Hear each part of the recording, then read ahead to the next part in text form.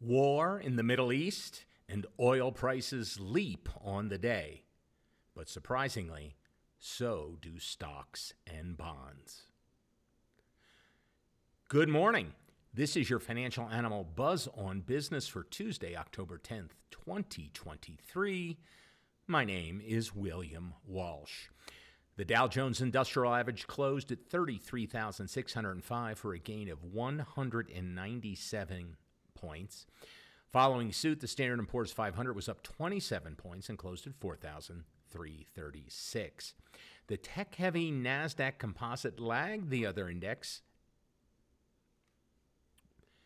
The Dow Jones Industrial Average closed at 33,605 for a gain of 197 points. Following suit, the Standard & Poor's 500 was up 27 points, and it closed at 4,336. The tech-heavy NASDAQ Composite lagged the other indexes. It was up, but less dramatically. It closed at 13,484, up 53 points. It is important to note that today's increases came on very light volume, perhaps indicating a lack of conviction among traders.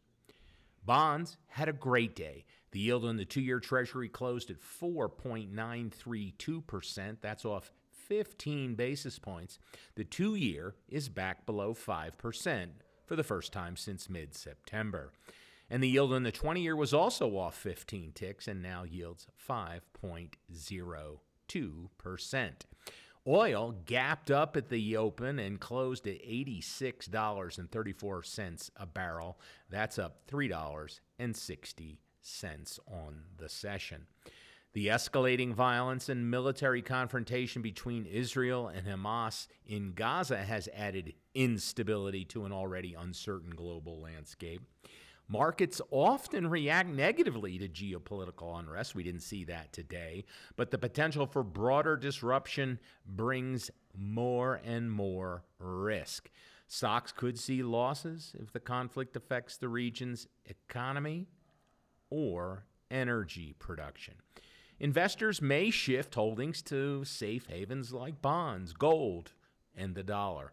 However, previous flare-ups between Israel and Gaza have had modest market impacts.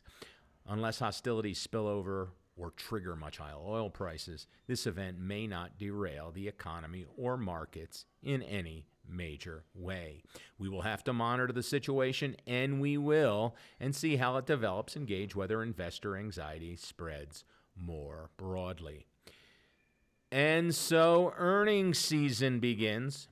Public companies reporting how they did last quarter begins in earnest this week. We'll hear from some big banks, JP Morgan Chase, Wells Fargo, Citigroup, Morgan Stanley, and PNC, all report at the end of the current week. More names, big names like Apple and Microsoft to follow next. The quarterly ritual provides insight into how the economy is faring.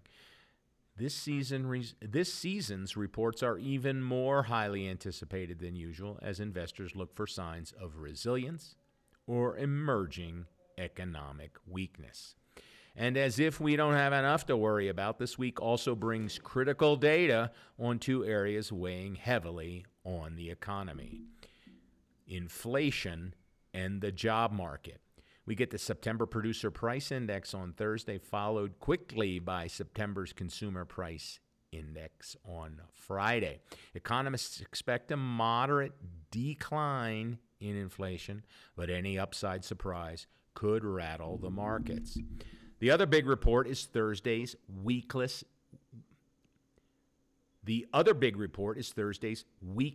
jobless claims. Again, it's an expectations game as economists expect to hold. The other big report is Thursday's weekly jobless claims. Again, it's an expectations game as economists expect it to hold around 225,000 as the labor market has shown resilience, as we saw on Friday. However, a spike in claims could raise fears of broader layoffs as companies brace for a potential recession. On the other hand, a market decrease in claims might signal too much economic heat for the markets to handle. We will be watching closely, and we will keep you informed, as we always do, of what has happened and what it all means. And that is your Buzz on Business. Please join us every morning for 5 minutes of the latest business, financial, and stock market news. And don't forget about our premium episodes, available only to our subscribers. There's a link in the episode's description. Please join us this week as we examine interest rates over the last 60 years and their impact on, well, just about everything. For FinancialAnimal.com, I'm William Walsh.